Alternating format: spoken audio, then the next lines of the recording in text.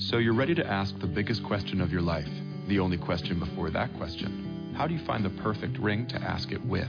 With the incredible selection of diamonds at Jared and our price match guarantee, you can dare to stop searching and find the perfect diamond at a price you'll love. Visit your local Jared store today and dare to be devoted. We promise to match any price on a like loose certified diamond of the same quality from any other jewelry retailer. See jared.com/price match for details.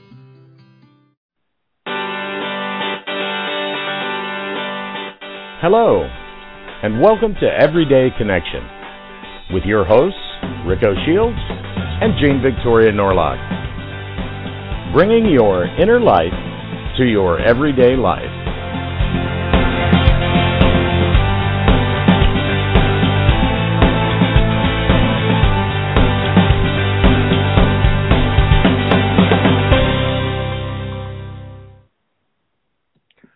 Welcome, everybody, to this June 6th, 2013 episode of Everyday Connection. I'm Rico Shields, and once again, off to the left over there, we have Jane Victoria Norlock and Shauna Lovely. Good evening, ladies. Good evening, Rick. Hello.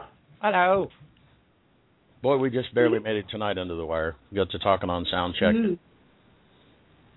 I guess, what, Jane, you said, oh, wow, 1 minute, and I dialed into the show, and I didn't think Sally was going to say anything until she suddenly said, your show will begin in 5, 4. And it's like, oh, hey, good. Timing is everything. Something. Absolutely.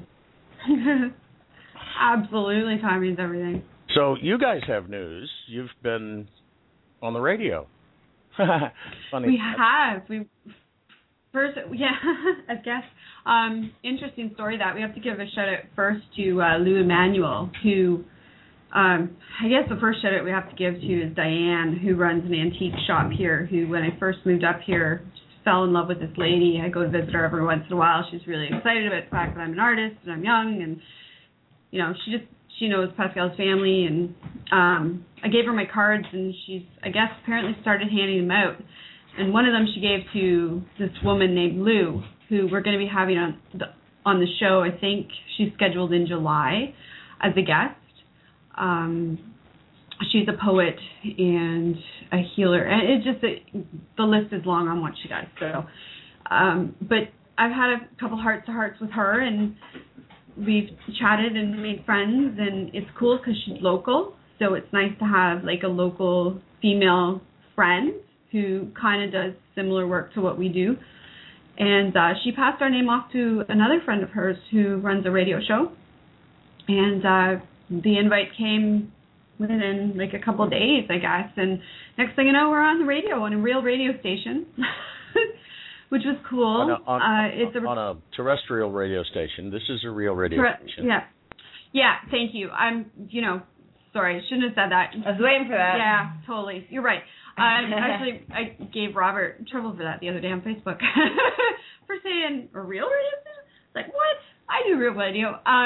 So it was definitely different than what we're used to, because we were in a studio with, I'm going to say, dare I say, old-fashioned recording equipment as opposed to just a computer and a mic like all our young people are doing.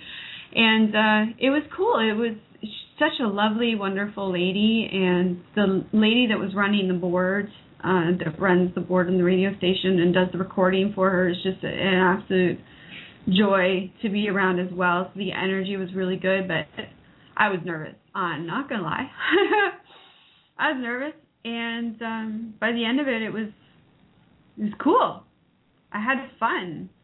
And we brought Shauna on for the second part of the interview, because we did two parts. Did two half-hour shows? Yeah, we did two half-hour shows, and I did the first part about, my journey, how I ended up getting to Quebec, and how I ended up starting writing and the books and all that stuff. And then the second half of the show was about Everyday Connection, and we talked about Shauna's contribution, Stranger Connections, and it was cool. It was cool to be able to go and do that in that capacity and not give in to that fear that I used to have of speaking in public. So that was fun. Yeah, because you speak to the big public several times a week. Yeah. Yes. Yeah, it is sort of, established radio, old-fashioned radio. It kind of reminds me of like magic, prestidigitation, not wizardry, but magicians used to be, they had big stage thing and this and that, and now you got Chris Angel that just walks out on the street and does something really cool, and radio's kind of like that. We have, a laptop and a little microphone, or could do it from an iPad and iPhone. We've had several guests that have been on their iPhone on Skype to be on, and so it takes very little actually to do it. And but it's kind of fun, all those trappings, I would think. Big studio and mics on. They have the big microphones on big arms where you can move them around. And oh yeah. Yeah. Yep, the microphones, the headset, the recording equipment, whole professional setup. It's not, it's a 99.9 is the radio station here, and it was cool. The only thing that it really made me aware of what we're able to do compared to what we would do or have to do if we went to a station that's monitored by the CDC or CDC, but the people who monitor the radio airwaves. Censorship. Yeah. Right. And that was here, we all up in our grill because we. Yeah, it would really clip our wings, I think, to go that route at this point because we have built such a honest. Last night show. That was totally unexpected for me anyway. Last night's show, and. It was a bit, the FCC wouldn't have let that go. No, but we can, and that's what's brilliant about it. And if we happen to have listeners who don't particularly appreciate that brand of expression, then quite frankly, I don't care. I'm sorry for your being offended, but it's your. One of our other episodes.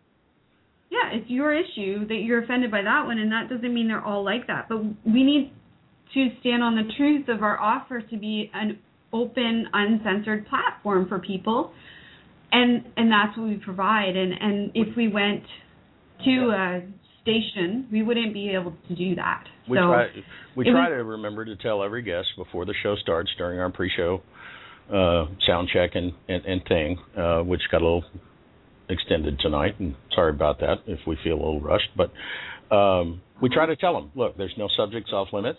You can talk about this however you want to talk about it. And last night, Angela just started right in with, the power of words, and in particular, the power of the F-bomb. I don't know if I can say, so I'll just say F-bomb, to which, I think all three of us pretty much in the course of about 10 seconds responded, oh yeah, you can fucking say that, and yeah. And we don't. Now, I would say if you listen to last night's show, it really was not. It was discussed in an intelligent and adult manner. We were not just throwing the F-bomb because we could. And there's movies and comedians and stuff that do that. They throw the F-bomb around just because they can, and it makes people giggle because they're nervous. It's like giggling in a cemetery or something, it's because you're nervous. That's not a good way for a comedian to get laughs, but it turned out to be a very wonderful show, and I understand that we'll perhaps be doing some more talking about the power of words tonight. I think we will, and I think it's probably going to be in a bit of a different context. But it's just, I have so much appreciation, first I got to say, for the opportunity for going on the air to speak to the Sunshine Center's radio station. Why am I stumbling? I'm so tired, wow. Ilya. And Holly. Thank you. Oh my goodness. At the Sunshine. At the Sunshine Center. And the station's 99.9. And I have so much appreciation for it. And if I'm stumbling, it's because it was a really it was a really high energy show. It was something that I'm not used to doing, and I apparently haven't had nearly enough coffee tonight to get me back to what I'm doing now. But it didn't just stop at the radio show. We had an interesting experience on our way home, like literally down the road from where I live. We've been talking about the stars and the cycles right now and what's going to be happening as far as the energetics. And water was coming into it a lot, like a lot. I mean, Shauna would be able to explain it better because that's more kind of her territory and her zone. But we stopped to get the mail, as we always do on our way home, and it was the most random thing, just sitting in our mailbox, this earring, and I'm pretty sure it's glass. It's like blown glass, and it's all blue and clear and bubbly, kind of like water. So I've taken it off the earring part, and I've actually put it on a chain and put it around my neck, because I think there's probably a reason why it was just randomly sitting in our mailbox, and I don't know why it's there, but thank you to whatever angel George. popped that in the box. Yeah, I guess. Well, our executive producer, George, he put these two Power Boards show, or at least where we're going to talk about those things from different angles, right together. And we didn't even know. See, that's how we run this thing. No. We don't have a clue what we're doing. How do you do this radio show? Because y'all do some awesome stuff. I have no earthly idea. It's just like, how did you and Gene meet? I don't know. I don't know. But where do you find your guests? In my email box. What? What do you want me to tell you? I could make up a story. It's true, though. We're really experts at combing the fields for... Yeah, no. George is. It's true. It's where we find our guests. It's where we get, our marketing promotions actually comes from George as well, because this chance to go on air and talk about my books and to talk about our radio show and to have that kind of experience, that was a random series of circumstances and synchronistic events, and what else is that but George? You know? So. And the team over there is going to send information about, apparently there's a website or an app or there's some way that you'll be able to hear this if you're not in. It's the TuneIn app. Ah, cool. TuneIn, yeah, it's a radio station app for, I know iPhones, I would assume Androids and Blackberries and all those other unnecessary contraptions next to iPhone. But yeah, if you don't have our wavelengths here, you can download that app, or you can go onto the radio station's website, which I'm not gonna assume any address right now, and stream it live there. Which that link will come up later. Yeah, but you can jump the gun and get TuneIn. Yeah. And all of us, unnecessary Android folks will see. Maybe we will. Maybe we won't.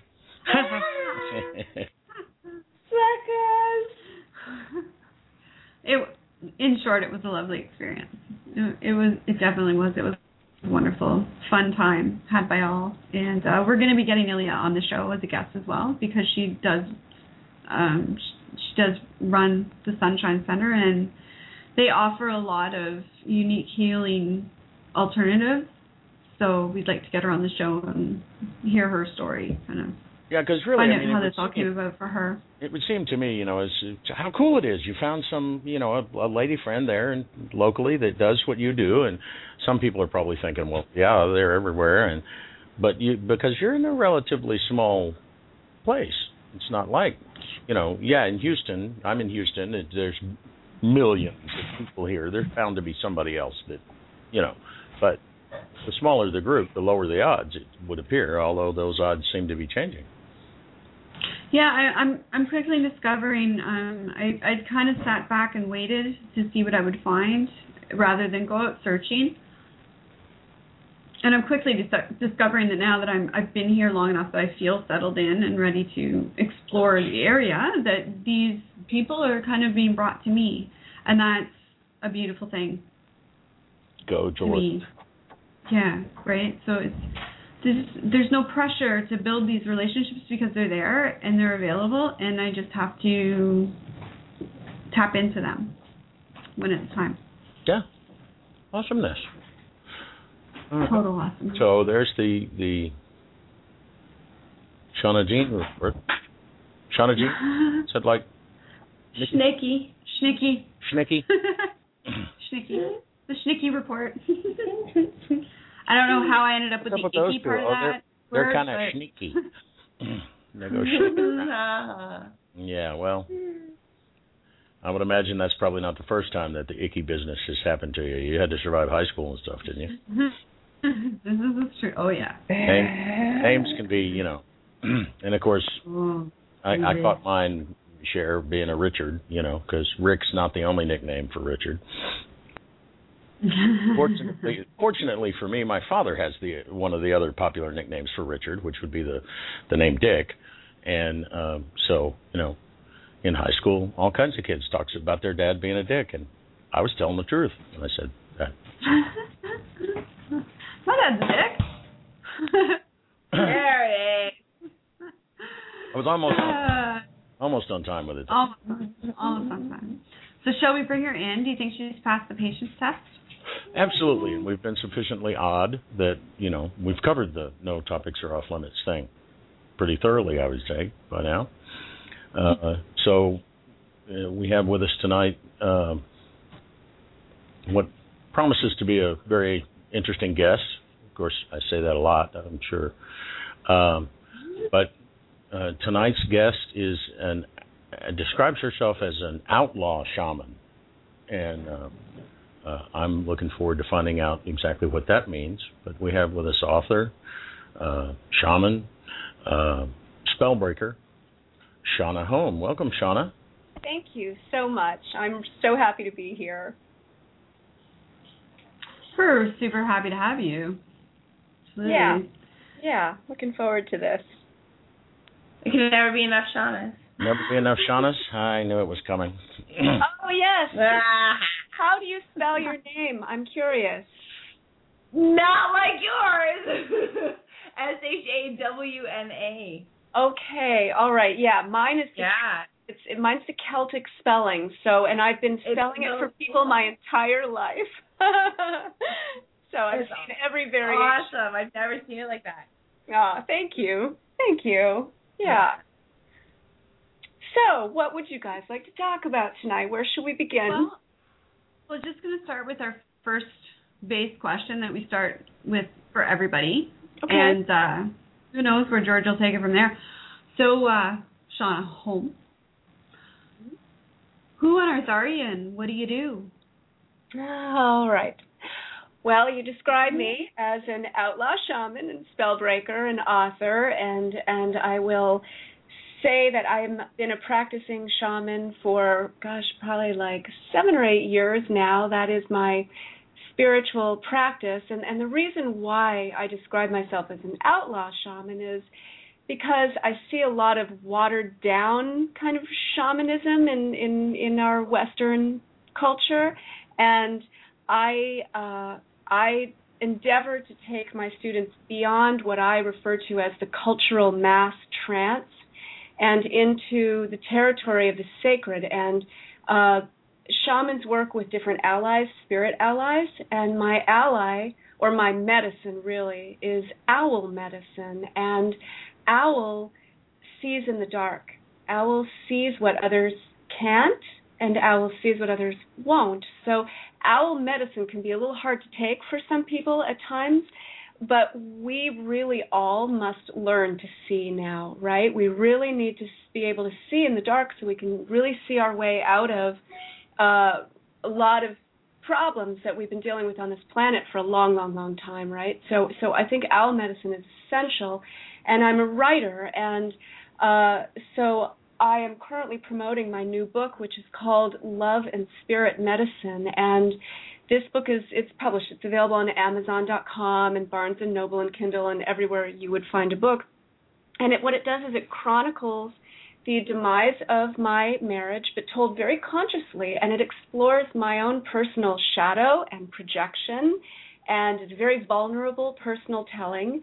And then it goes into a relationship that develops between myself and a male friend of mine, and together we begin exploring shamanically plant medicine. We begin exploring the mushroom medicine, and we do it very reverently. And so what began as just an initial foray into it ended up going for over a year, where I would engage that medicine monthly, and I would do it a la Terence McKenna. And Terence McKenna he died in 2000, and he wrote prolifically on plant spirit medicine. And he advocated doing the mushrooms lying down in the dark, eyes closed, 5 grams.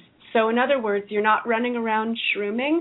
You're not running around at Burning Man doing your thing. No, this is an interior and very sacred experience. And so what happened to me was I healed on a very, very deep level, and it shifted me dramatically. And so it's been 2 years since that first occasion now, and as I was experiencing that, I realized, well, first, I'm a voracious researcher. I read over 40 books on entheogenic mushrooms. Entheogen, by the way, is a word that is used to describe psychotropic plant medicines, and it comes from the Greek word entheogen. Are you still there? Uh-oh, we've lost our connection. Where would we go? No, we're here. Oh, you are? Okay, good. We're here. Okay. Terrific. All right, good. And theogen comes from the Greek. Gen means to generate, and theos is God within. So it means generating God within. So I read over 40 books on entheogenic mushroom medicine. All but 2 were written by men.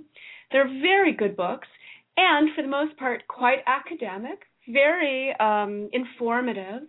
But I felt personally that what was missing was a woman's voice, because plant medicines, plants in general, have long been the domain of women, and women knew what medicines would heal, what plants would heal, and they knew which plants would assist and remove the pain of childbirth if they were needed. They knew which plants were poisonous, and oh boy, did they know what plants would take you into ecstatic states.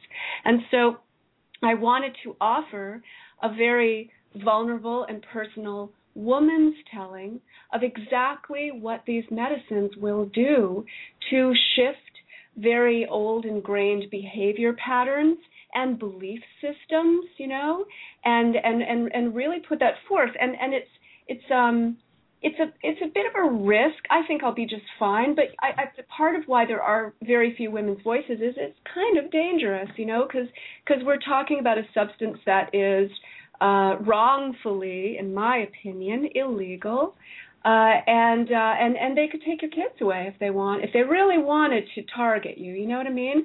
But by the same token, my feeling was there's too much wisdom to be imparted. My story is too important, and it needs to get out there, because we have a culture of lost and depressed people. Many people have become so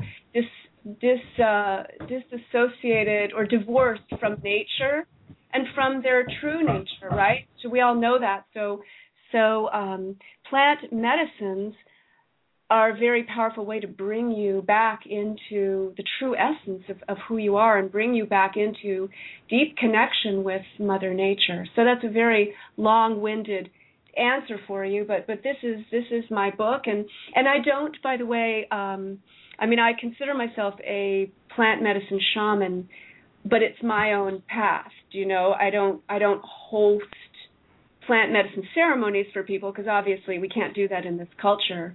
But it has deepened my teaching profoundly, and I would certainly, assist someone if, they were looking for that, in terms of making sure that they did this in a very safe context, because I also, as a mature woman, I'm 50, and I really stress the importance, when you work with these plant medicines, of bringing them into a ritual context, because they're not escape mechanisms. It's not about escape, and we live in a culture where we really learn how to abuse drugs, and most drugs are very dangerous and highly addictive, like prescription drugs and alcohol and cigarettes, and then street drugs that are readily available that are, So, and those get abused, and plant medicines such as mushrooms are actually expanders of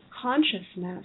It's a totally different deal. And I can assure you that if you run down to your neighborhood drug dealer and you ask them if they've got mushrooms or peyote or something like that, they'll look at you like you have two heads, because they only have the drugs that will destroy you. So, well, and even the ones that might have, the actual substance, they don't know anything about how it's supposed to be used, how it. I don't want our listeners to think that I'm hammering on a subject, but I'm also 50 and totally immature. And we've covered we did a whole show with Angela on sacred plant medicine, where she talked about ayahuasca and San Pedro, and that we had Mitch Schultz, who had the DMT, the spirit molecule. Oh yes, sure.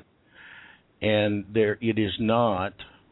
He went on to talk about ayahuasca and having a proper and reliable ayahuasquero, because it is not go down to the street corner, grab some stuff, and fire it up, or eat it, or drink it, or make tea, or whatever, and there. It is. There's a whole ritual and ceremony and preparation around these things, and it's there for a reason. If you're going to use it, for the highest benefit for you. Exactly. Yeah, they're expanders of consciousness, and I actually describe the mushrooms as it's my way of going through the portal and sitting on God's lap and talking to the spirits. That's what I do, and then I always gain such insight, that helps me with not only my own personal life, but it's really deepened my desire to be of service to life, and it's really deepened my own teaching, for the people that I work with here in the Pacific Northwest. So it's really, it just amazes me what these medicines are capable of. I was actually just in April, I was in San Francisco at the MAPS conference. Have you heard of that? It's the psychedelic. It's the Multidisciplinary Association of Psychedelic Studies. That was fascinating, just amazing. 100 researchers from 13 different companies. It's funny I would say that, because that's closer to the truth. But in any case, we'll call them Freudian. But they all descended in San Francisco to share their research around different medicines, such as the psilocybin, ayahuasca, MDMA, ibogaine, which is out of Africa, and the capacity for these substances to heal afflictions, real suffering. For instance, MDMA heals intractable PTSD, post-traumatic stress syndrome. It's amazing. And psilocybin and also MDMA heal depression. And then ibogaine works to completely eradicate addictions such as heroin. With horrible addictions that people just can't shake. And ibogaine, all over. Yeah, amazing. And not only does it remove the addiction of heroin, but of course, trying to get yourself off that, it's one of the most just egregiously, just agonizing withdrawal, and you take the ibogaine, they don't have the withdrawal. They don't have those withdrawal symptoms. I mean, it's astonishing. So there is, tremendous amount that these plants, that these medicines offer. There's a tremendous amount to be learned.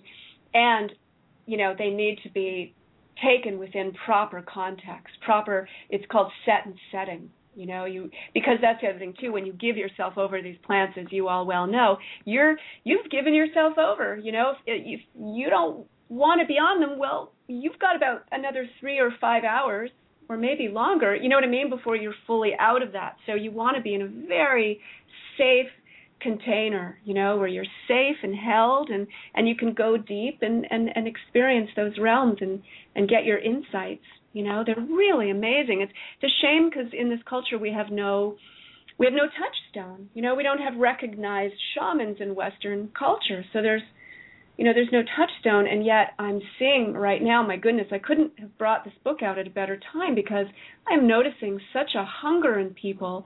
They're really interested in this. A lot of people really, really fascinated, and they want to learn more. And I notice so many that are drawn by stories that are based in shamanic heritage and tradition of these entheogens, yet they end up with, the guy down the road, or God forbid, they start putting plants together based on some YouTube video. Yeah. And because, like you said, we've outlawed and out societied all of that traditional wisdom, that handed down native wisdom. And I'll go ahead and second your observation. I think a lot of it has to do that women carried a lot of that information from one generation to the next, and this male-dominated society that sprang up didn't want anything to do with that, and I think, frankly, scared of the power that they saw there, and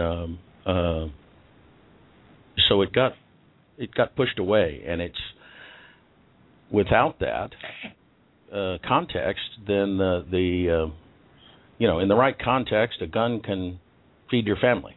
Exactly. In the wrong context, it kills dozens of children. I'm a fan of objects and things, and of course plants are living things, but that the things in our life don't have a built-in good or evil. It's what we do with them, what we choose to do with them. It's the intention. It's the same thing with magic, working with magic. The energy itself is neutral. It's two sides of the coin, right? So it can be used. Well, like we were saying earlier, really the magic is in the language. It's in words. That's where spelling a word came from. You spell a word, you literally cast a spell, and so you can use the power of words to uplift people or to imprison, and that's where also curses, because I've spent a lot of time in Latin America, and oh my goodness, cursing each other, they do that all the time, and in Peru, and people will go to specific sorcerers, and put a curse on people, and that's a whole other deal. But the way you sort of curse someone, with your words, and you're sending that intention, that emotion through your words, and the other person can absorb those words and believe them, right? Because spells only work if you believe them. But if you believe them, you can be in a bit of a mess, right? So anyway, whatever, we're going back. Or even if just everybody other than you believes them, Pardon? If everybody other than you believes them, right? Then, you become the society pariah. It's the knowledge is deeply woven into the language, and celebrities are always getting knocked about by rumors, and so what do? They get up to dispel rumor. Right. Yeah, very good. Yeah, I love playing with words because they're so amazing. What I do with words too is I go to the etymology of words. Etymology is word origins, because you will find that if you look up just the basic definitions of words actually change often with the times, whereas when you go into the etymology, that gives you the original intention of that word, so it's fascinating. There's a website called Etym Online, ETYM-online.com, and you can go and just look up word origins. It's fascinating. And then there's the other play with words where you play with, I think it's called green language, where you're just playing with the word itself. So this is one of my favorites, that word frequency that we're hearing a lot. Frequency, free queens see. Isn't that fun? Free queens see. And then another one too, it's the culture we've been raised in, which we're all basically deprogramming ourselves from. We're in the process, of deprogramming. Culture, right? Anyway, I just think it's Oh yeah, I've been threatening to put together a book of all the words that I've pulled apart. And Darryl Anka that channels Bashar. Bashar's fond of pulling words apart, and you got dis-ease. Yes. is one of the easy ones, but Oh, here's one. Here's a trickery one. The Declaration of Independence. No, you are in dependence. And So people that tell you should pay attention. Well, attention is not where I want to be. Right. And of course, imagination. Magi, nation. Yeah. Nation of the magicians. Yeah. Unbeknownst to ourselves, but Yeah. That's right. Yeah, write that book, Rick. I'll buy it. I'll read it. It's a great capital idea. Yeah, I love words.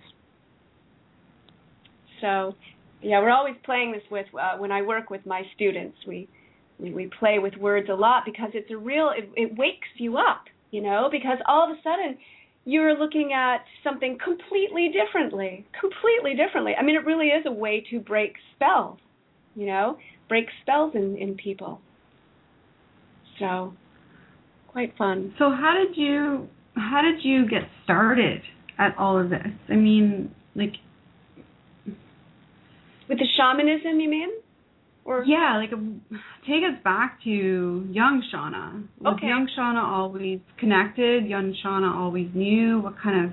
I will. Yeah. What kind of home were you raised in, and did you have an adventure to get here? And what kind of adventure was that? I'm curious to know how you got onto the path and what the path was like getting to where you are now.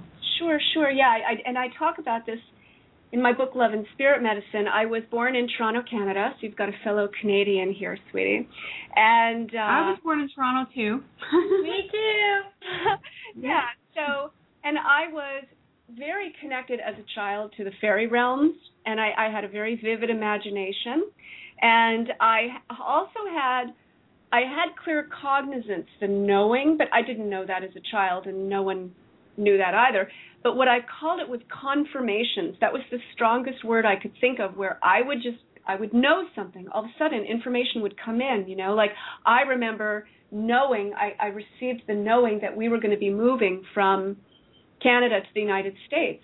I was like 12, and I remember thinking, I can't tell anyone this because no one will know. And then, 2 weeks later, my dad sat us down and said, we're moving to the States, And so I called it confirmations because I knew when that information came in, there was no bargaining, there was no, that's the way it was. And I also was very sensitive in feeling. I could feel the energy in a room. I could feel people, so that's the clairsentience. So I had that, and then I say in my book that I then proceeded to try to fit into a culture or a society that I never really could fit into, and I really did try my darndest.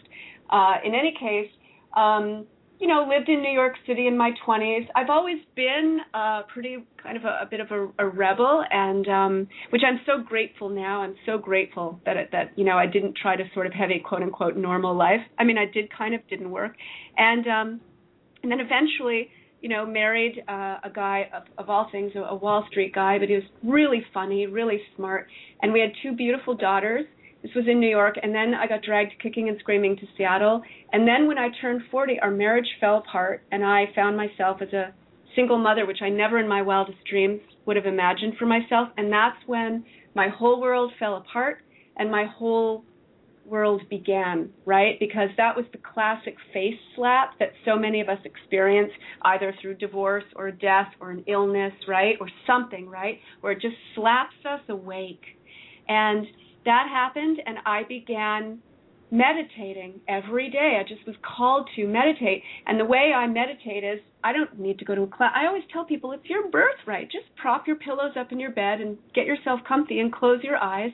And then I would say to people, if you need a mantra, this is before I knew any of this stuff, right? It just came to me that the most powerful mantra you can say, the most powerful words you can say are, I am. I am. That's all you have to say. Because just by being, we bless this earth. I knew that innately. And then I also read different books on consciousness, and then I found my way eventually to a spiritual teacher, Dr. Brew Joy, who started as a medical doctor and then became a spiritual teacher. And I went to Arizona and spent 10 days with him with this like foundational kind of workshop he does, and he had us do 3 days of fasting and silence, and I couldn't wait to get off on my own into the desert. And so I went out, and it came to me that I had to construct a circle. Now, I didn't know anything about shamanism. I didn't know what a medicine wheel was, nothing. But I constructed this circle. I talk about this in my book as well. And then it came into me I had to put an X in there, and I didn't understand either that means that's an equidistant cross, that delineates the 4 directions. But anyway, I put the X in there, and then I hung out inside that circle. I sat and I laid down in that circle for the next 2.5 days, and my Kundalini awakened, and that's that energy, as you know, that resides in the base of your spine, and this energy started moving from the base of my spine up my spine, and I started quaking. And I became like a Quaker. I was quaking for every night for almost a year after that happened, all this energy moving in my body. And I was having visions, and I basically left that circle 3 days later as a sort of a newborn shaman, or learning shaman, right? And then I started finding my way to different shaman teachers, and then I ended up in the Yucatan working with a beautiful shaman, Miguel Angel Vergara. And at one point, he took me to these sacred caves near the temples of Uxmal, and we met another shaman there. And we went into the caves, and the shaman said, I'm going to give you a Mayan baptism. We'd had a conversation before that, and this was not planned, but this is what happened. But he wanted me first to meet the Mayan cosmic mother, Ixchel. And so he took me to this place in the cave where her energy was there, and I felt her come into me, and the shaman saw it happen. And after that occurred, she began speaking to me, and she began teaching me. And so that, when I came home from that, it came to me that I need to host ceremonies, full moon ceremonies for the women in my community, and so create this community around women and bring forth wisdom. So I've been doing that for 4 years. And that also ended up, so I do a lot of ceremonial work, I do a lot of teaching, and as I said, this is my spiritual practice, and then I work very closely with nature. I always joke that I don't really get the regular technology, but I do understand the technology of nature. That I do understand, and so I've been doing that, and then 2 years ago, as I said, that was when I found my way to the plants.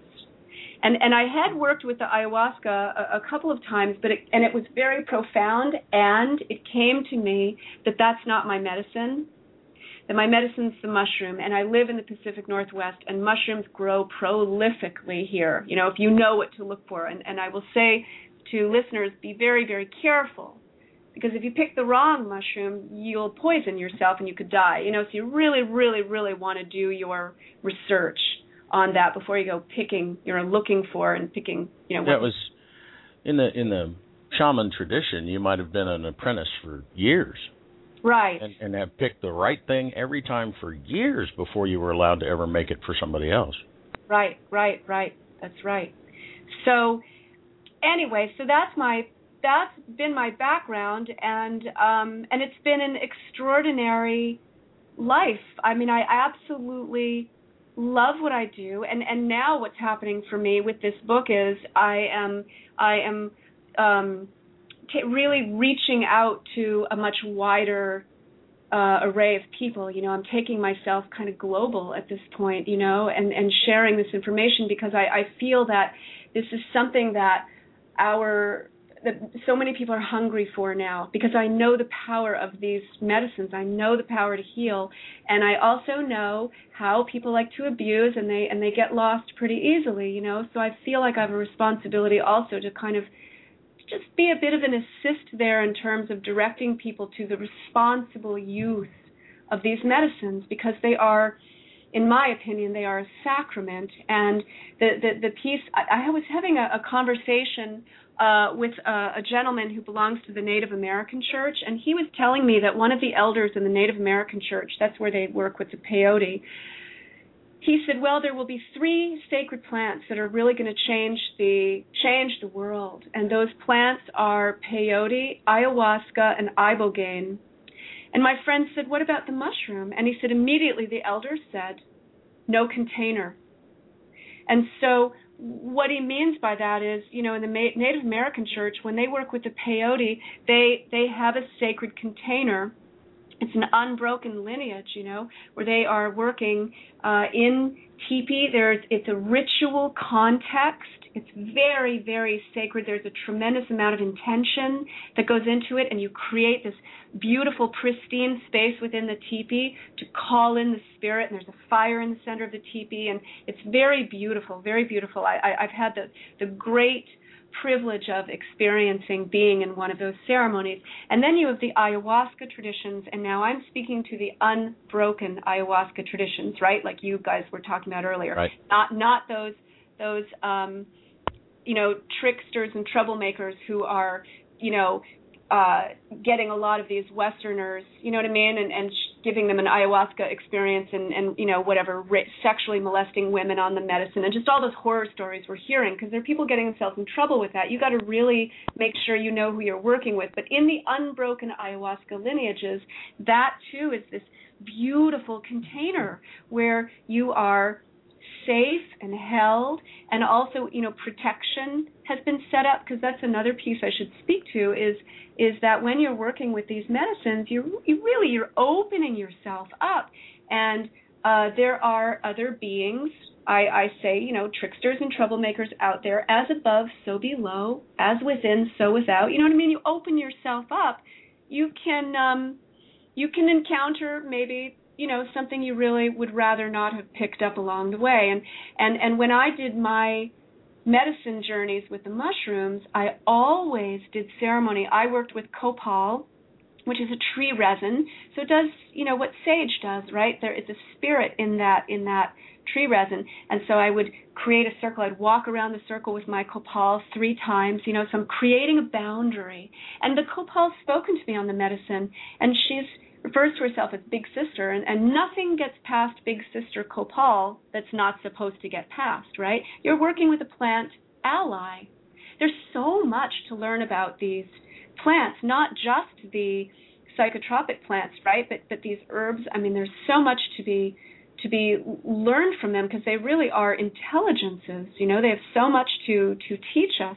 But in any case, so yes, I would do this ritual context, and I would have an intention for going in, and then I would open my heart, because I always joke that your rap doesn't work in the spirit realms, right? Because they can see right into your heart, So I just open my heart. This is my truth, and I go in, and I talk to beings, or I get insight in there's a fabulous book by Dr. Thomas Roberts, who's professor emeritus at Northern Illinois State University. He teaches the only course of its kind in the States called Foundations of Psychedelic Studies. And he wrote a book called The Psychedelic Future of the Mind that just came out this spring.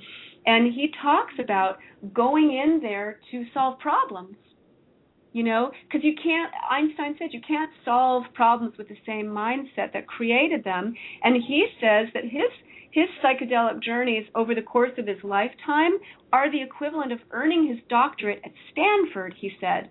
Because he goes into these journeys, he's got questions, and it expands your mind. It brings you in this expanded mind state. And what he says is, we've got the waking consciousness. That's one mind state. We've got sleep. That's a mind state. And we've got dreaming. That's another mind state. And we know that if we don't sleep and we don't dream, that affects our waking state, right? We also know if you meditate, that has a beautiful synergistic effect on your waking state.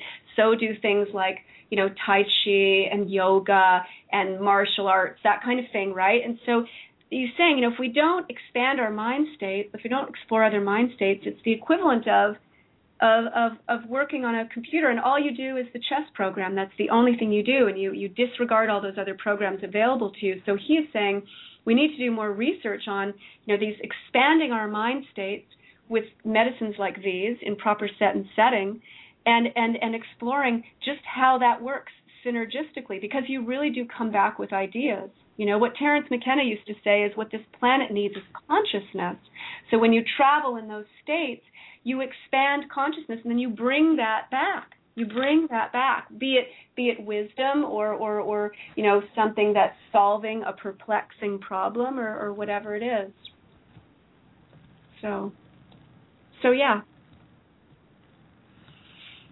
Anyway. Yeah, and they really do. They all have their own sort of lessons to teach, and might be one reason that people feel drawn towards one and not another. They all sort of, just like there's different herbs for an upset tummy and a headache, there's different entheogens for different types of learning and different quests.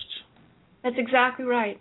Yeah, that's exactly right. They're different teachers, you know. I mean, my working with the ayahuasca, just a couple times I did, totally different teacher than the mushroom. I mean, beautiful teacher, but even I felt with the ayahuasca, you know, nothing really happened, you know, the next few times I did it, and I could feel her receding, you know, and I understood later, when you look back sort of at the perfect choreography of your life, I realized, I see, okay, so I was being directed to the mushroom. I understand, okay, you know, not that I wouldn't return to the ayahuasca with the right opportunity if it were to come down the road, you know, but yeah, and then the peyote, very different also, very different. In fact, the mushroom and the ayahuasca, you have your eyes closed. It's very interior. With the peyote, you gather as a group because someone has sponsored the ceremony. And by that I mean someone has called the ceremony for a specific intention, and that intention might be to celebrate the birth of a baby or to gather to pray for someone who's very ill, right? There's some reason. So this peyote ceremony that I was involved in, the sponsor, who was a woman, she called together all women and our prayer was for the empowerment of women to go out in the world and heal. So you know, you do that, and then they light the fire in the center, and then you have your eyes open.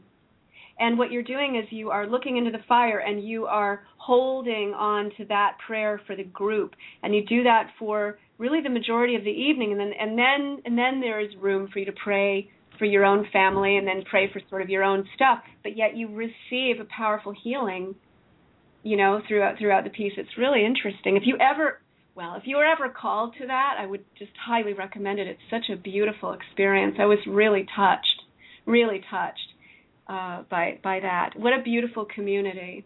Yeah, I don't want any of our cautions to sound like we're trying to steer somebody away from something. It's just, I don't know how we lost about mind-altering substances, how we lost the same caution you'd have hiring a contractor. You know, you're going to hire a contractor and he shows up to your house and it's just him in a T-shirt with paint on it. Right. Or he shows up and he may still have a T-shirt with paint on it, but he's got a clipboard, a tape measure, and a camera. And he's taking pictures and taking notes and measuring stuff. Which of those two are you going to hire?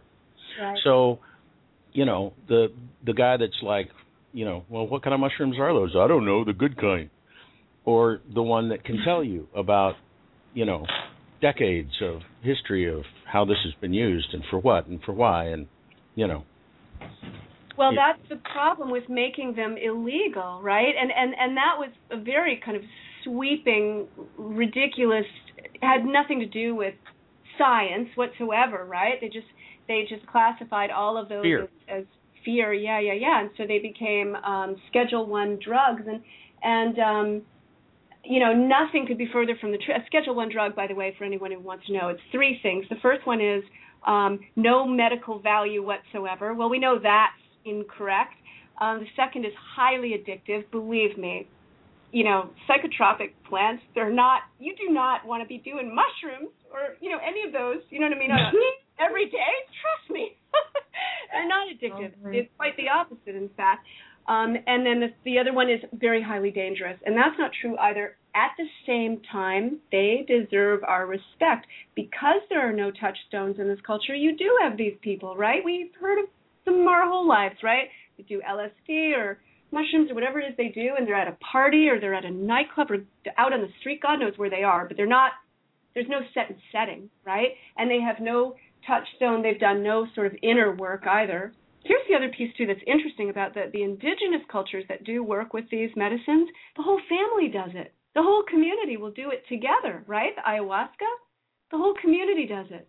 Sure. You know, as a community. And, yeah, I mean, it has nothing to do with escaping, and especially in the Amazon. If you're running around the jungle trying to escape, you're dead, right? You got to be on your toes, you know. So they do those medicines to, you know, in specific time, together, again, in a very safe setting, and they do it to learn and to heal the community.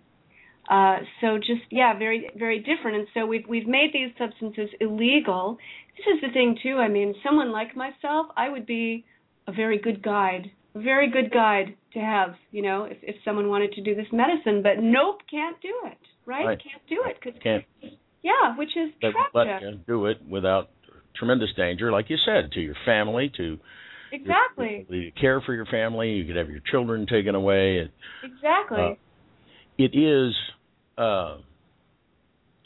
sort of the best way to make sure that you then end up with absolutely no society, community knowledge about what it is. So then it does become dangerous. If I went to some indigenous community that had never had contact with the outside world and placed an M16 with the safety turned off in the center of the village, somebody's eventually going to shoot something or somebody. Mm-hmm. Now, fortunately for us, the first time it goes boom, they'll probably drop it and run. But it does. Without some knowledge, without the background, without the ceremony, the reasons, then these things are just loose cannons. And that's like you said, to me, the biggest danger in being illegal is not that somebody might go to jail, it's that it destroys the lineage and the knowledge. No container. Right, and I believe that's by design, right? It's by design because the other thing that these medicines do is you do them enough. It's kind of like taking the red pill in the Matrix, you know what I mean? I mean, they really do delete a lot of your programming. I mean, I had an experience on the medicine where I kind of came to on the mushroom medicine and I thought I was dead, but I wasn't afraid, you know what I mean? And what I was I had no concept of Shauna anymore. I just was. I was just consciousness. And it was wild. I had no recollection of me, of Shauna, right? And so what I learned after that experience was, everything I think of like what I am is a construct. Like Shauna, the personality, the identity of Shauna is a construct, and yet I'm way more than that construct. I'm this consciousness. I'm awareness. I'm awareness without being the Shauna, the identity of Shauna. It was very, very, very profound. So what they do, in other words, is they will shatter all those very comfortably held ideas of what reality is. They'll shatter that. And for those who are very attached to what they think reality is, well, that can freak them out, right? You've got to be really prepared for that. And I will say also that before I began these medicines, I had a good solid 8 years of psychospiritual work behind me. And I had a lot of work with shadow as well, working on my own shadow, right? Because the other thing, too, is these medicines amplify the deep psyche. They amplify the conscious mind and the subconscious. So if there's any personal material that you don't really want to face, well, these medicines are going to get you to see that, right? So if you're not prepared, that can be really difficult. And yet at the same time, I will say that, when you do these medicines, you receive a healing, and that healing may be ecstatic or it may be highly challenging, but it's always a healing. Always a healing, because you get what you need to get because you're working with a plant teacher. But again, if you're not prepared, because we're not prepared in this culture, and if you're not prepared, it can really, really be not a good experience. But in any case, back to what I was saying, by design, because you start to question everything, and you start to question the construct called society. Because what I realize now, when I look, it's like I'm looking with this very, very expanded awareness, and I realize society it's just consensus agreement. You know what I mean? Like, there's no such thing as Seattle, where I live. There's no such thing as Canada. There's no such thing as borders. There's no such thing as a corporation. What is it? It's all ideas, right? They're just ideas that someone said, okay, this area, we'll call this Seattle, and this we'll call Washington, and we'll call this, you know what I mean? You know what I mean? Like, it's a construct, and it's held together by consensus agreement. If we all said, you know what, And debt doesn't exist. Do you know what I mean? It's a concept. So it's that level of awareness where I've gone, wow, you know what I mean? I am really seeing. Well, and it's. I think people should notice that you can listen to Jill Bolte Taylor, who describes having a stroke, and calls it her stroke of insight. And oh yes, I love that. Reached the point where I couldn't define where I stopped and everything else started.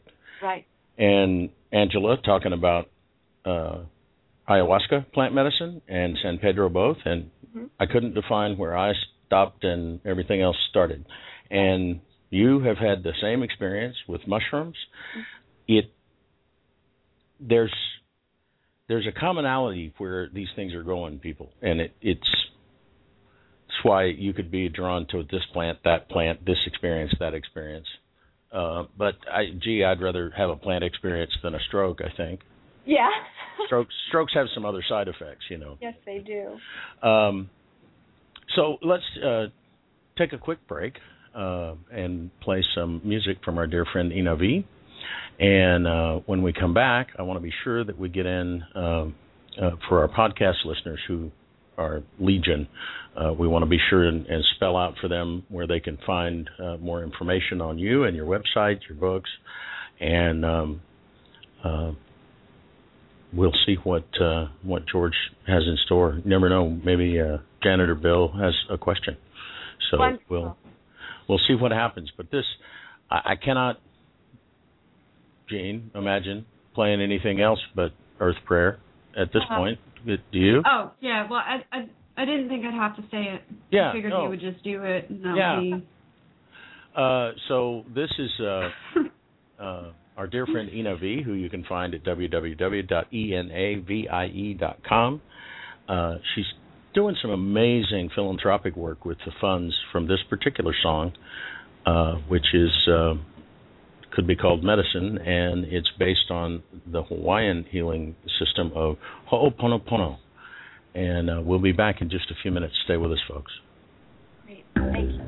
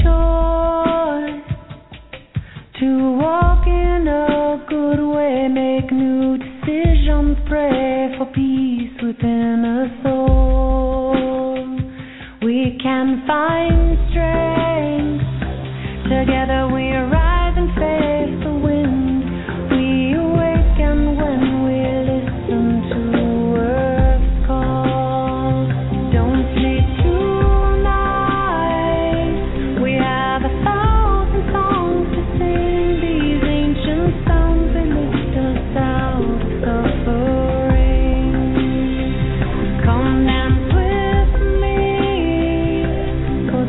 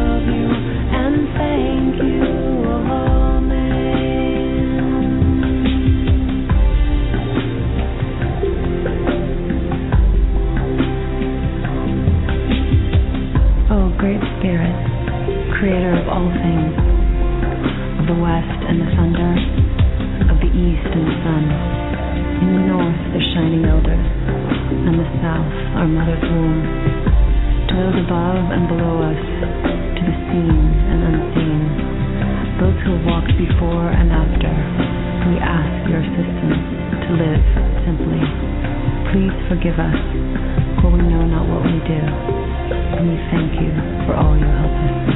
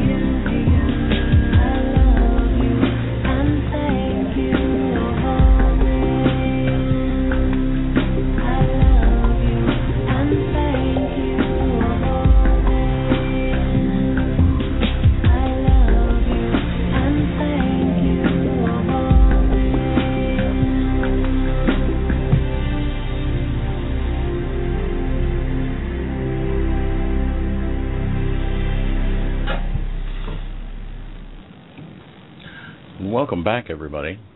That was our dear friend Ina V with her song Earth Prayer.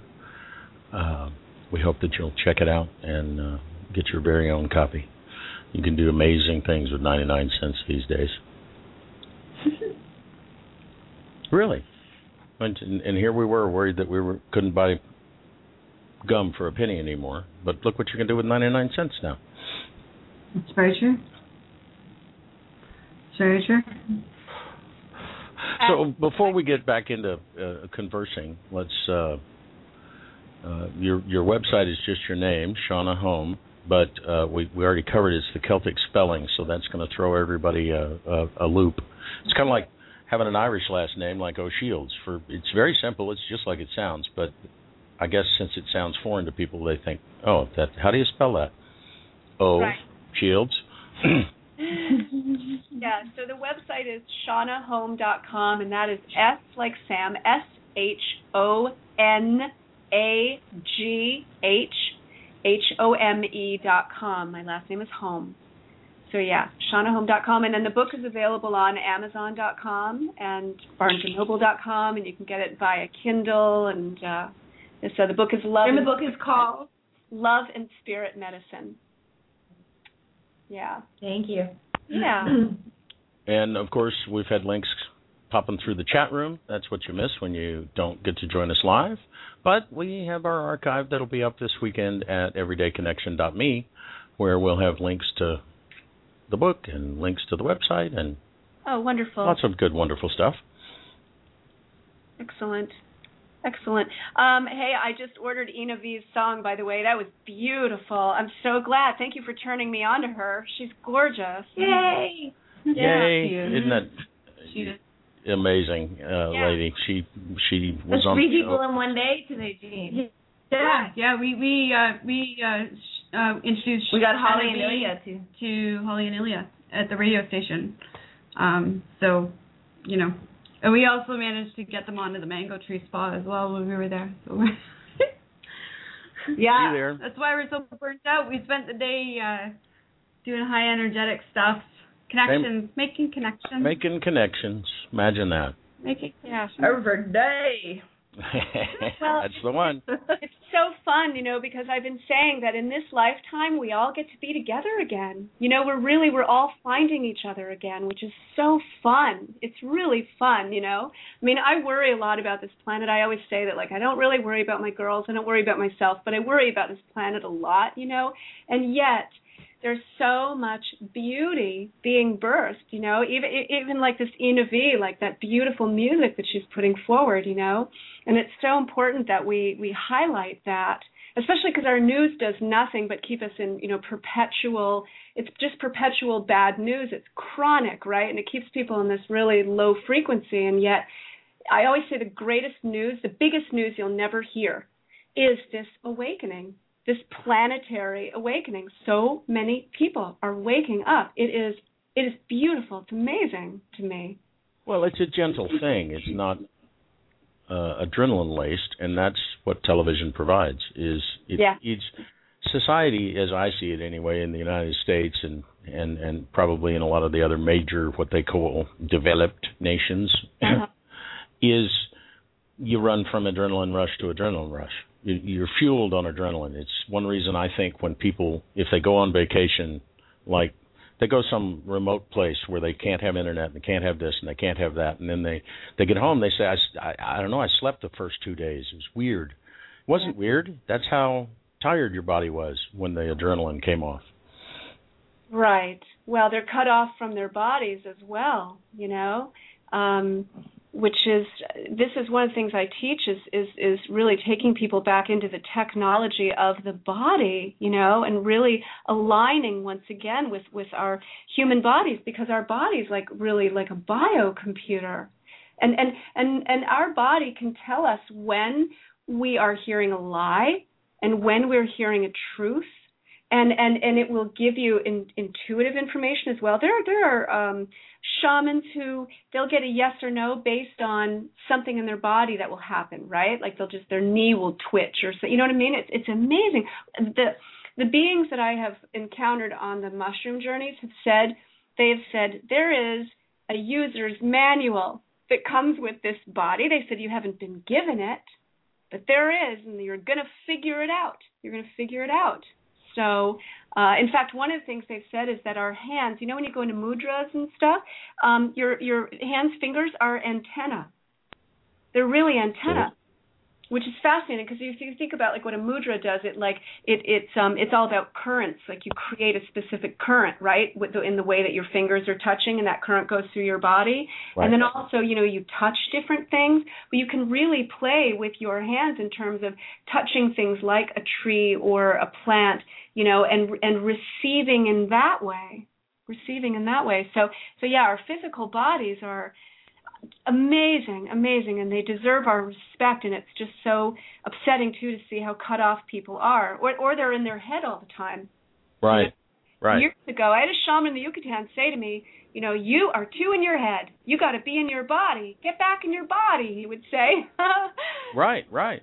It's like we're only part way in. We're hovering halfway out because we're hanging out in the head, and a great deal of this wisdom of the body is something we've been encouraging people for a while, and we sort of, I suppose, came at it from a standpoint of if you've got pain, talk to your body and y'all can work that out.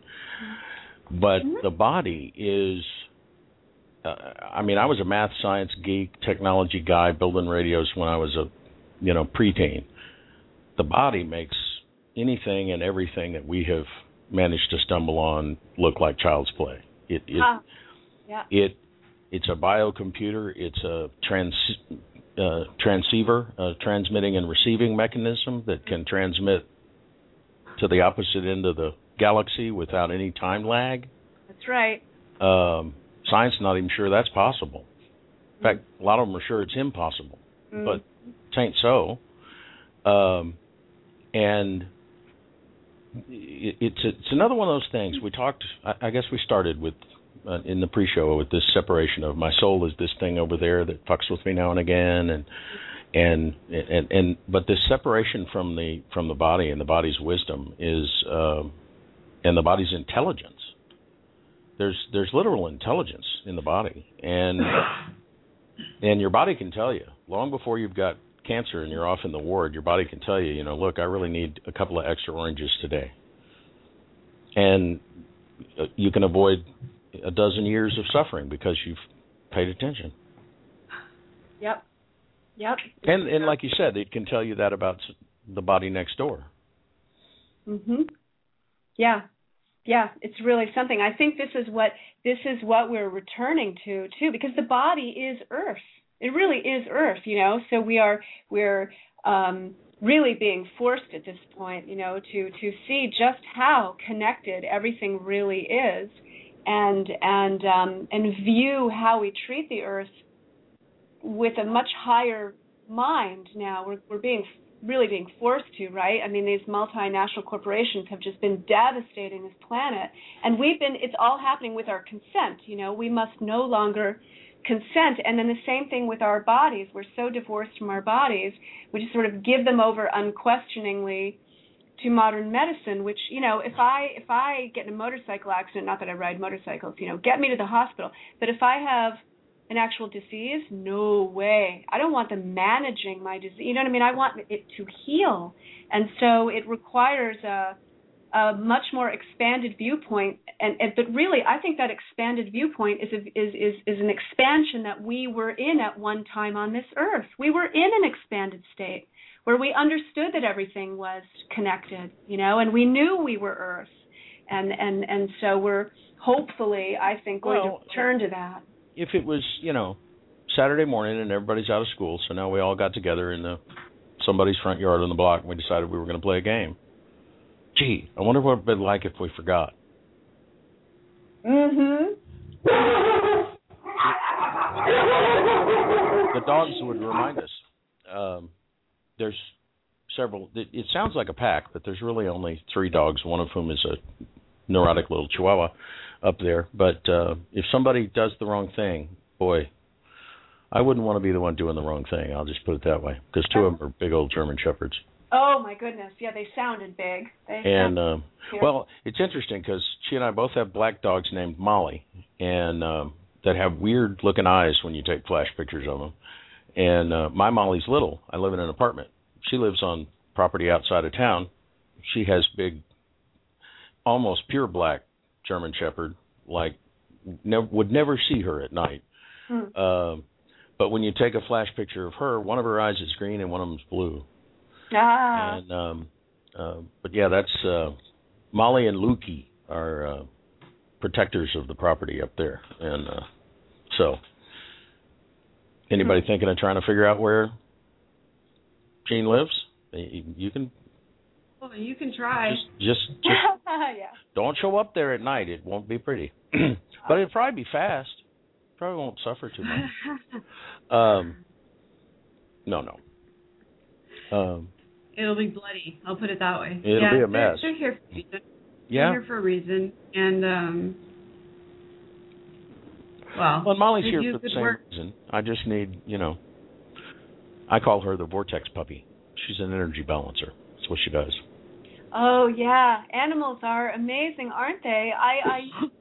I used to volunteer for hospice. I would do Reiki in hospice, and then there were other people who would volunteer with their animals. And you would hear these stories of these animals that would know when someone was about to die, and they would make themselves available. And, it was, people were bringing in these dogs, beautiful, beautiful beings, really amazing, and so protective of us when that is required, and so tuned in, just really something.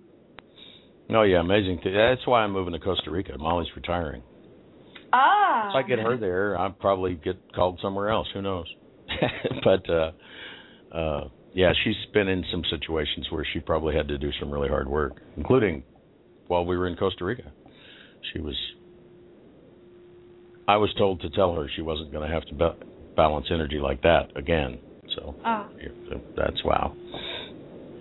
Yeah. Yeah. And so somebody has become a Quaker listening to tonight's show, and is quaking, like you said, perhaps, after all this talk about sacred plant medicine. We've sort of I've thrown out the epithet of, don't just run down to the corner. You did a lot of research, and so since knowing that there could be a plant medicine expert next door and you might not know, but what kind of advice would you give somebody that feels drawn that way? Where would you? Well, there are a number of really excellent books on this subject, and actually, by the way, my book being one of them. In fact, New Spirit Journal just reviewed my book, and they said that for anyone considering using plant medicine, my book would make a huge difference. So I will plug my book, Love and Spirit Medicine. I was hoping you would. Yeah, and then, but I also list a number of books in the back of my book as well. because there are so many really fantastic ones. So there is one called the Psychedelic Explorer's Guide by James Fadiman. There's a fabulous one called Psychedelic Healing, The Promise of Entheogens for Psychotherapy and Spiritual Development. That's by Dr. Neil Goldsmith. And, oh my goodness, what else? There are a number of good ones. I mean, once you start kind of looking, you will find so many. Now, Dr. Thomas Roberts, I love his book, the one that I mentioned, The Psychedelic Future of the Mind, How Entheogens Are Enhancing Cognition, Boosting Intelligence, and Raising Values. That's a very, very good book to read. So, yeah, and then there was one on mushrooms and shamanism. Let me just see if I have it here. And well, while you're grabbing that, I'll just mention for the science geeks, I mentioned that I was one, and I would say still am one. It has its role, it has its place. In the room, I think you'd be interested to find that, for example, Carl Sagan wrote a piece on cannabis, and what an amazing tool it had been for him in his work. Cannabis, oh, yes. And Carl Sagan is, mentioned in the same sentence with Einstein, and you'll find that a lot of great scientific minds were using an entheogen of one sort or another. Oh my goodness! Of course, they go all the way back to Judeo-Christianity and beyond. I mean, and the Pythia at the temples of Delphi, they would drink a psychotropic substance, and then go into high trance. And the Norse, you had the Volva, V-O-L-V-A. Those were women as well who worked with psychotropic substance, and they would go into trance and bring through information. I mean, oh yeah, these substances they're everywhere. And of course they would be, right? Because they take you into these states of profound expansion, right? Fascinating. So there is a website called realitysandwich.com, and they publish a lot of articles on shamanism and plant entheogens, and so that's always good to kind of go on and there as well. Anyway, yeah. So there are a lot of resources out there, and like you said, I believe too that if you're looking for the information, you'll find it. If you open your eyes and notice as it passes by. Yes, I'll tell you that before I began the mushrooms, I was in the Yucatan working with my shaman teacher, and he said to me, Sean, just know that you don't find the medicine finds you. And that's precisely what happens. So if you feel called to this, then know that you're going to find your way to it, because you will. And set the intention that you find your way to it in such a way that it's done with the highest integrity, and that you are, set that intention that you want to be safe and protected and held, and it will be so. It will be so, I mean, we really co-create our reality, and so the intention is the intentionality is everything, as you well know. Absolutely. Yeah. And so stay open, You get called down the road, you're looking at ayahuasca, and suddenly everything's about mushrooms. Well, there might be something there, folks. But I want to mention, again, your book, Love and Spirit Medicine by Shauna Home, and you'll find links to it at her website. You will find links on our archive that'll be up this weekend at everydayconnection.me, because even in your list, all of the ones you listed were written by men. And I think that it always was perhaps an area that the women were the experts in, and it's kind of the way I feel about all these books about the sacred feminine. Most of those are written by men too. What? We've got our own sacred masculine that needs to be rehabilitated, and because it ain't this testosterone-laced thing that's been running around for a couple thousand years. But, well, you know what I say, though, Rick? That it's the patriarchy, and the patriarchy wounds its men every bit as much as it wounds its women. It really does, because I love my brothers. To me, the biggest division, the biggest injury that it does to men is because of the injury it does to women. Because we're distanced from women, and we're, they're inferior, or they're this, or they're to be controlled, or they're whatever, when every single man on this planet right now was born of a woman, and for the first bits of their life, if they were going to have some peace and love and comfort, it was in the arms of a woman. And this patriarchal, masculine-dominated, for you men friends of mine that think I'm a traitor, has taken that away from you. It has taken your home away from you. And don't put up with it. Okay, there's my plug. Yeah. Well, yeah, and I also would exit soapbox. Yeah, well, but I just would add to that, too, that, men are given a false idea of how they're supposed to be in this culture, and they're cut off from their own inner feminine.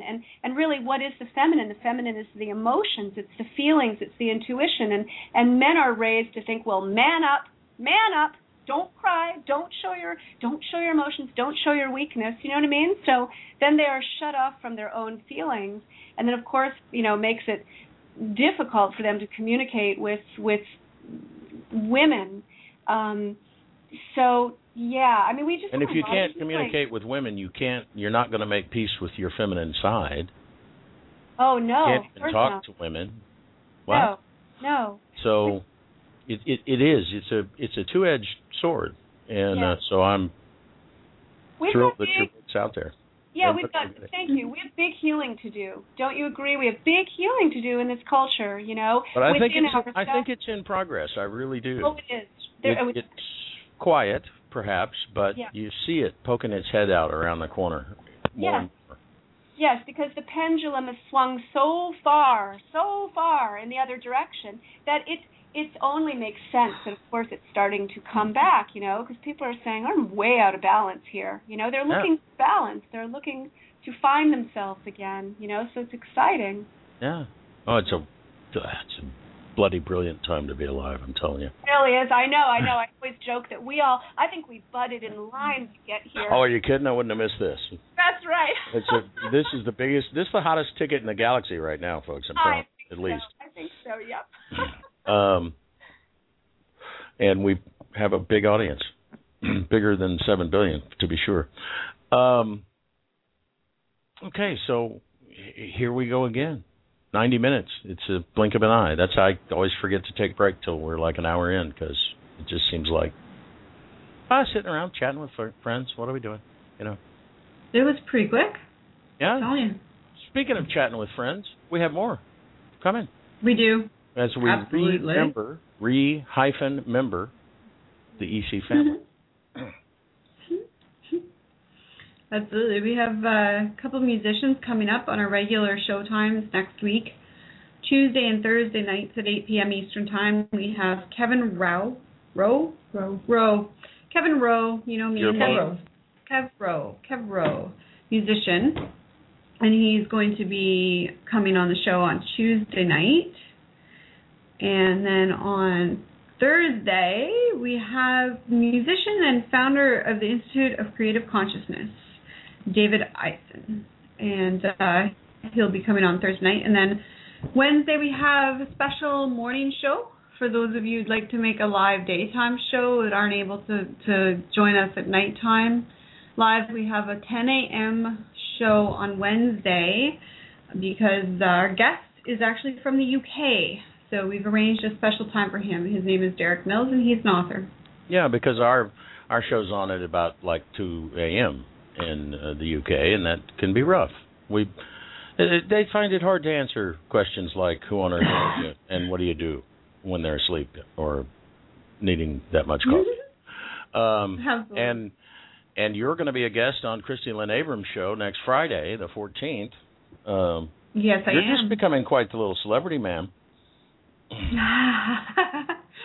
I just pop in from time to time. Actually, it's going to be a good one. We're going to be talking about fibromyalgia. So I'm really hoping to get down and dirty into dispelling some of this. Screw it. We're going to break wide open the lies that this is an incurable disease and there's something wrong with your body and that's why you're suffering. I'm hoping to get. Oh, there get you go into again with the meat of scientific that. thing. Let's blame the body. Right. So I'm hoping that this is going to be a show where we can really openly explore that, and even if we manage to click into one heart and it changes their way of viewing it, and they find a solution to this. And I'm not saying that this is not a dilapidating state of disease. It is. It screws up your life. I get it. I have it. I'm living a normal life now. Spent several screwed up years. I spent several screwed up years, absolutely. But I'm hoping that my new way of looking at it that has helped me to overcome or look past or make friends with again the body that I was blaming for the pain. I'm hoping that if I can explain that, then a couple people can pick up on what I'm trying to say, and if it define their own way to health and well-being and pain-free days, because I don't think people should be in pain all the time. No, it just can't be right. No, George no. doesn't make junk. You're not broken. You're not broken, and that's the key. That's the key to understanding and finding your way out of fibromyalgia is the realization that you're not broken. But so if you're interested in that kind of show, then that's a good one to tune into on Friday. So be sure and check us out on Facebook, because we'll put links up on the Everyday Connection page, facebook.com/Everyday Connection, and then you can just look for Jean Victoria Narlock, Rico Shields. Friend us on Facebook. We always love new friends. It's great to member family and friends. So absolutely, and don't forget to stop by iTunes as well. I mean, if you like the show and you're like me, your memory's kind of, if it's not important, I ain't gonna remember it right at the moment kind of person, and you can't make the live shows, and you want to be able to have the archives delivered to your computer stuff. You can actually find us at iTunes automatically on iTunes, and you'll get the show delivered to you the next day if you subscribe. And you can download for free all of our past shows. So all of our archives are available to you. It sounds like shameless self-promotion minute, but it is. We've just instituted a mailing list, and the sign-up is right on the front page of our website at everydayconnection.me. There's also an email sign-up little button you can click on our Facebook page. Right now, I'll be doing good if I can get one out every weekend to tell you who's coming up the next week. But we're starting to have enough things with. We're going to be having the Stranger Connection videos. There's one in the can that's waiting to be edited now. We have our Connection clips. I have another one of those that's going to go up either tonight or first thing in the morning. That's ready to go. So we have a list of those. We have our new YouTube channel, so that these lists of different things are going to be right there. It'll say Connection clips, and they'll just be right in a row, or Stranger Connection, and they'll be right in a row. So we've got so much going on that I'm going to try to keep one going out once a week, but you're certainly not going to hear from us more than twice a week, because I would twice a week. Oh, I would have to do it, I think. No, I'm. Yeah, I think I'm not into bugging enough, my friend. But I'm not into bugging people. But even some of our dear EC family members have been saying, man, I can't keep track of everything y'all are doing. So that's going to be a great way to stay connected with what's happening at Everyday Connection. Keep it all in one convenient location for y'all to find. Yeah. Mm-hmm. So, y'all have a fantastic weekend. Join us Tuesday evening. And until then, to our mother, to each other, and especially to yourselves, stay connected. Good night, everybody.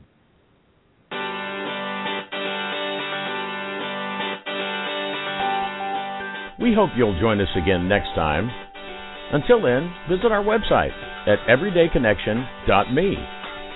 And please like our Facebook page at facebook.com/everydayconnection. Think you might miss an episode?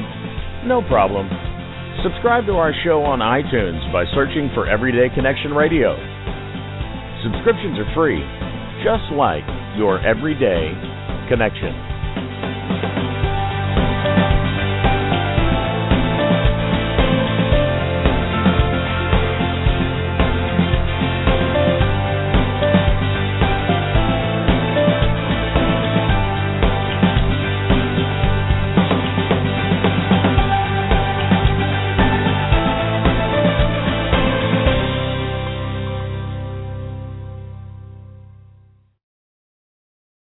on the weekend. So you're ready to ask the biggest question of your life, the only question before that question. How do you find the perfect ring to ask it with? With the incredible selection of diamonds at Jared and our price match guarantee, you can dare to stop searching and find the perfect diamond at a price you'll love. Visit your local Jared store today and dare to be devoted. We promise to match any price on a like loose certified diamond of the same quality from any other jewelry retailer. See jared.com/price match for details. So you're ready to ask the biggest question of your life, the only question before that question. How do you find the perfect ring to ask it with? With the incredible selection of diamonds at Jared and our price match guarantee, you can dare to stop searching and find the perfect diamond at a price you'll love. Visit your local Jared store today and dare to be devoted. We promise to match any price on a like loose certified diamond of the same quality from any other jewelry retailer. See jared.com/price match for details.